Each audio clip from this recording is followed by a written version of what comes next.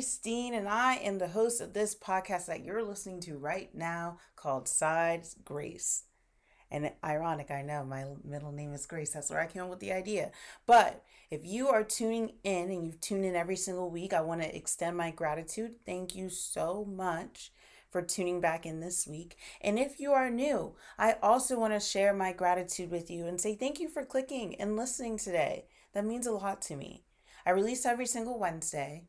And if you want more information for the podcast that I post and a little bit more information that I may have not provided here on this podcast today, please go to my Instagram, my official podcast Instagram, side_grace. That's where you can find all that information that you need. Set your reminders to remind you that a new podcast comes out every single Wednesday. And on that note, I'm not going to keep you any longer. We're going to get the podcast rolling right now.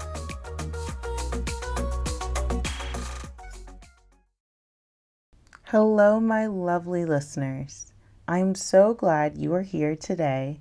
And I'm so happy that you are here at the same time that I am here today. Today, we're going to have a bit of a conversation that I think everyone should be having. This month is Suicide Awareness Month. We are going to conduct this conversation with grace and compassion.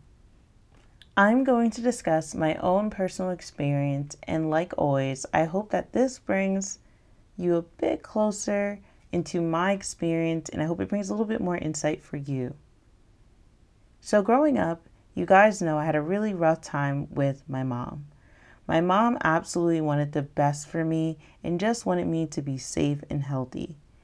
However, I am not going to use that as an excuse or invalidate my feelings that I felt at that age. My mom knew that the best that she knew, and it is my responsibility as an adult to rewrite my story now. My mother and I's relationship often was seen as a very controlling, stifling relationship. My mother often, at times, wanted to control almost all aspects of my life at a very young age. Every movement I made, every decision I made, I felt at such an early age that I was stripped away from my autonomy. I felt like my life was actually my mom's. Like I didn't have any control or sense of control for my own life at such a young age. In high school, I would say I was a child who had a bunch of friends from a bunch of different friend groups. I was also highly involved around school, and I was in about 5 to 6 clubs by my senior year. I played soccer for the school, and also I did track and field, and I did piano. So I was also getting high honor roll and performing well at school overall, despite my home situation. I was a child that you thought was doing really well in life. However, out of all the extra activities that I had, I literally dread having to go home. And when I was home, I was just super withdrawn from my mother. However, I loved being around my brother, my father, and my nephews. Later on in my senior year, I started to notice that sadness increased. Like I started really feeling sad. On top of that, I needed to start deciding where I was going to attend undergrad and where was I going to compete for track. I remember often that my mom would be on the phone with loved ones, and she would almost brag that she would not allow me to go anywhere that was further than 30 minutes from home. And I remember the moment that I felt this intense feeling of, oh my God, I'm never going to leave her. All I wanted to do was leave. I did not want to be around my mom anymore, and school was a ticket to that. So from that moment, it overshadowed me. Remind you, I was 18 at this time. Now, a month before winning prom queen, I had frequent thoughts of committing suicide. I had frequent thoughts of sometimes very rash, rushed impulses, like, I'm just going to do it. Like, it wasn't really thought out, it wasn't really planned. However, I never went through, like I said, with a plan. There was never a plan, but they were just thoughts. Like, some of the thoughts were, maybe I'm going to drown myself in the bathtub tonight. Or the second thought that I had was, oh, maybe I will poison myself by sitting in my car. Now, a month after winning prom queen, and only 13 days after graduating high school, I started to prep for my suicide. One night was just absolutely overwhelming. I felt like I couldn't do it anymore. And I just remember a sense of calmness come over me with that thought, which is a scary place to reach. I wrote a letter that addressed everyone, and then I took a handful of Advil and NyQuil. And I think the saddest part about that letter is that I did that letter in my notes. So I still have it till this day, and I'll look back on it. And to see where I was back then and where I am now is so completely different.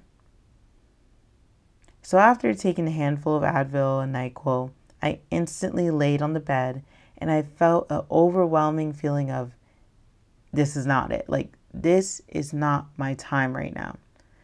Like, this was a mistake. So I got up and I told my brother immediately. Now here's when I realized that what I may have done really would have impacted others and myself. I got in the ambulance. My mom called an ambulance, and I remember my mom freaking out. And I remember my brother kind of asked me, like, why did I do this, in a sense? Those things didn't faze me. But when I got in the ambulance, I saw my nephew, Landon, at only 4 years old, repeatedly asking my brother, where was Auntie going? That will forever be etched in the back of my head. I remember his little voice asking, where's Auntie going? And that was the most haunting and most eye-awakening moment for me, was those words. So while in the hospital, I lied to everyone. I lied and told no one that I attempted. I regretted what I did, and I was really ashamed. Like, I remember feeling really ashamed for what I did. So I lied. I lied to my mom. I lied to my brother. I lied to the hospital. And I think, again, that was one of the biggest regrets that I had, was not admitting to attempting suicide. I wish I had stayed there and got the help that I needed, because doing it alone is so hard. And I don't think people talk enough about the recovery after an attempted suicide. So that is what we're going to do today. We're going to talk about suicide, who is at risk for suicide, and how you may be able to help yourself and other individuals who may be experiencing suicide ideations, suicidal thoughts, and who just might be really low and maybe at risk for that suicide attempt that we want to avoid. So before we get started, I want to put out a disclaimer. I'm not yet licensed. If you're feeling like you are at harm for yourself or someone else, or you know someone else who's at harm for themselves or may harm someone else, and they need assistance, please call 911 or drive them to the nearest emergency room so that they are able to be kept safe and that they will be evaluated and they will make the necessary steps for that individual. I am here to provide information that I'm learning while in my mental clinical health master's program. I am not yet licensed. I want to make that very clear. But I'm wanting to provide that information to you that's tangible and easy for you to reach and grasp for yourselves. And I want to be able to, again, open up that insight and that conversation for a lot of things pertaining to mental health. So now moving back into the topics of suicide awareness, we're going to talk about the facts and the myths about suicide. So suicide is the 10th leading cause of death in the United States for all ages. Every day, approximately 130 Americans die by suicide. There is one death by suicide in the US every 11 minutes. On a more global platform, nearly 800,000 people die by suicide each year, which is roughly one death every 40 seconds, and that is according to WHO.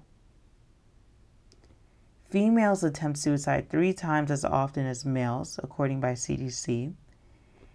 And there's 12.7 in 100,000 young adults ages from 20 to 24 die by suicide each year. And that is by NIMH, the National Institute of Mental Health. Again, suicide is the 4th leading cause of death for young adults or adults in general from 18 to 65, according to CDC.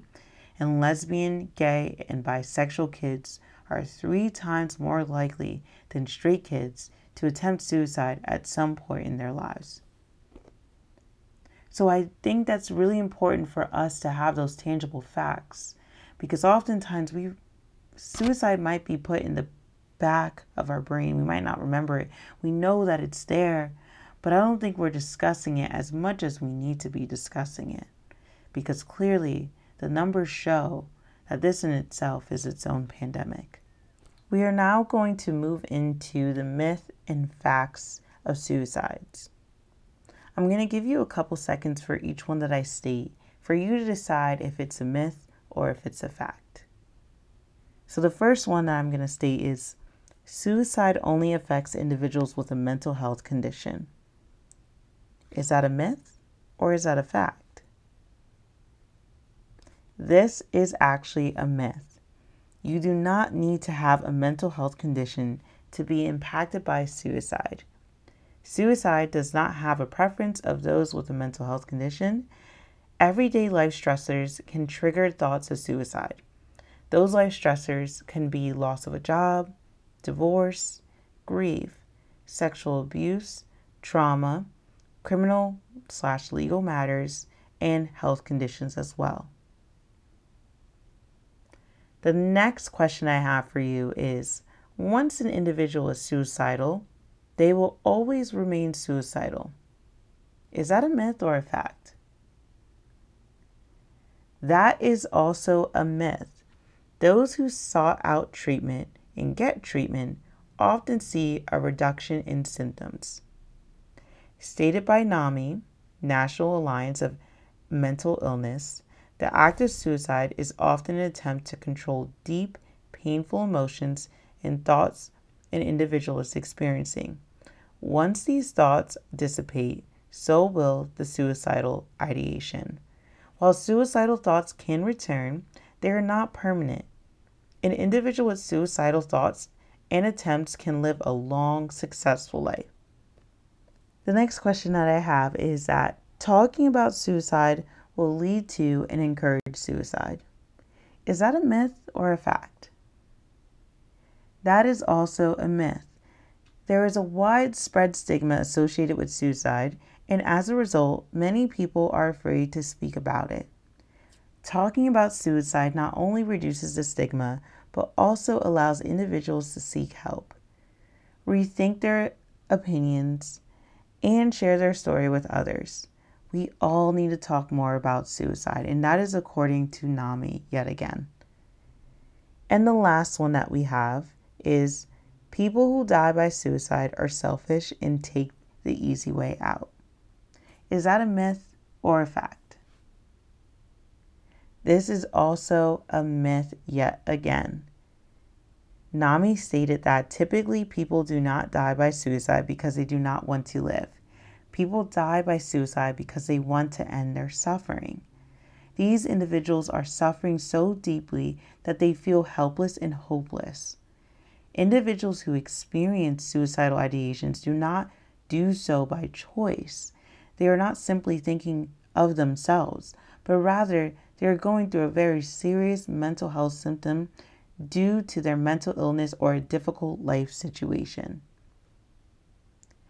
So now that we were able to go through all the myths and facts of suicide and clear up a lot of things, we're going to move on into our topic 2. So who is at risk for suicide? Well, I don't know if a lot of you heard of that stigma that, those who have mental health disorders are the only ones who are able to have suicidal thoughts or ideations, and that's just false. Suicide does not have a face or a type. Thoughts of suicide can find anyone at any time in any time period of their life. There are so many life circumstances where ending someone's life can come to mind. That can be losing a job, going through a breakup or a divorce, losing a loved one, having a hard time adjusting to life and new circumstances in life, like a lot of elderly or older people even experience those life transitions that are really hard. Then there's so many different life stressors that can really inhibit someone to feel hopeless or helpless. So yes, it's true. You do want to screen those who are currently dealing with a mental health disorder quite often for suicide risks, but we should also be screening those who don't have mental health disorders. Everyone should be screened for suicidal risk. We all can be at risk for suicide thoughts or suicidal ideations. So now we're going to move into topic 3, how to help yourself and others. Now, how do we help ourselves during this time? First things first is I want to remind you that you are never alone. When you feel those bouts of hopelessness, remind yourself that you're truly not alone. And I know it's hard at times to remember that. Our mind is constantly telling us that, we're alone. We're never going to make it out of this. This is just it. It's never going to get any better. And we get lost in the mix of the darkness. We often forget that we have individuals and organizations that are willing to help us during this really tough time. If you're experiencing an emergency or have been having suicidal thoughts, plan or prepping for suicide, please go to your nearest emergency room or call 911 so that health professionals can ensure your safety. If you are in a crisis and do not feel like you are going to commit suicide, call your local crisis hotline. From there, a crisis worker will work with you one-on-one and supply any further resources you may need help with. And one of the things that I always suggest is, going on Google, typing in what county you live in and a county crisis line. So, for example, one of the counties here is like Lehigh County. So you can type in Lehigh County crisis hotline, and that can pull up the crisis hotline for your area in your county. If you're experiencing frequent periods of sadness, hopelessness, outreach to your doctor to discuss some of the symptoms and thoughts you may be having. From there, your doctor can make referrals for mental health professionals. I also recommend identifying a safety contact for yourself. So think about 1 or 2 trusted individuals you can go to when you're feeling down. From there, let them know that at times you may call them when you're feeling particularly low and have that open discussion with them. Let them know that you're going to use them as a safety contact personally for yourself. I also recommend a list of what to do when you're having a breakdown. So being able to identify what are the steps that I need to take if things aren't going well for me. Who do I have to call? What do I have to do to ensure my safety? And this can be applied to when you are feeling like you may harm yourself. And one of the podcast episodes last week, Rob actually goes into making that list for yourself. So if you want to go back and listen to that episode, it's the episode before this one, and it's called Wrap. And again, you are able to make and break down a plan for yourself. Now, if you are someone who you think your loved one may be suicidal, there are a few things that you can do. The first thing I want to remind you is that it is okay to ask someone if they are suicidal or if they feel like they want to kill themselves. You are not putting that idea in their head. Your loved ones may not always tell you the truth, but it is always better to ask and let your loved one know that you are there for them with absolutely zero judgment. Sometimes it's difficult to admit to an individual or individuals that you're feeling suicidal. So check on them and remind them again that you are there for them with no judgments. You are there for them and you will not judge them for anything that they say. Again, if you feel like your loved one is an immediate danger to themselves, immediately call 911, or if you can and if you are near them, transport them to the nearest emergency room so that they are able to be helped and assisted in keeping themselves safe. So I guess another really important question, and I want to help a loved one who may be experiencing these things. What do I do and what questions do I ask? How do we know when someone should go to the hospital for, I'm scared that they might harm themselves? And there are a few questions that you can ask. You can ask this person, are you feeling suicidal? You can also ask them again, following up with that question is, you want to ask them if they have any suicidal thoughts and how frequently. You want to make sure, though, that you ask them if they have a plan. That's the most important part. Ask them if they have a plan to harm themselves. And then another question you can ask is ask if they are prepping for the plan. So if they identify and they say yes to having a plan to commit suicide or to harm themselves, that is when you most definitely know that an emergency services need to intervene. If you feel like your loved one may be at risk for suicide, for those wanting to help a loved one, I want to reinstate and I want to make sure that you understand that, again, you want to be open to providing a safe space for that loved one. Then you also want to discuss options of finding additional support. So that may be finding a mental health professional who can assist them via in-person or telehealth. So encouraging, again, that individual to seek help. But also, again, we can't force people to. That's important to also remember. And then understand that it's important not to get frustrated with the individual. We want to meet them where they are at, and we want to be encouraging and supportive. For everyone, I highly suggest writing down these hotlines that I'm going to supply and phone numbers that can be accessed and utilized 24/7, 7 days a week. These are great places for individuals who are going through a crisis or loved ones who would like more guidance on how to help an individual who may be experiencing a crisis. So these are great resources to use when we want to get additional information or you would like additional support. So the first hotline that I'm going to give you is the Suicide Prevention Lifeline. And that phone number is 1-800-273-8255. The second resource that I'm going to give you is the Crisis Text Line. Text HOME to 741-741. There is also an online chat that you can access, and you would just go to www.imalive.org. There is also a Hope Line network, and you can call 1-800-422-HOPE.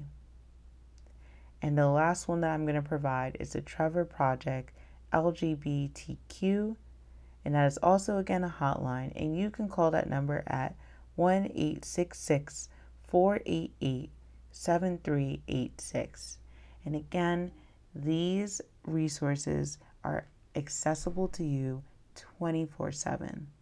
So please don't be afraid to outreach to them. A lot of times your information is kept private and your autonomy is kept intact. And again, outreach, explore those additional resources. And there are so many more than what I had mentioned, but I just wanted to give you guys a few of them. On that note, I hope that this podcast episode provided a little bit more knowledge for you, a little bit more insight about my life, and I hope that you're able to kind of reflect on your own and being able to understand how can I help myself and help others who might be feeling suicidal, or I might have noticed that they're feeling a little bit more hopeless and helpless, and how can I help them? What can I do to be a good advocate and resource for them?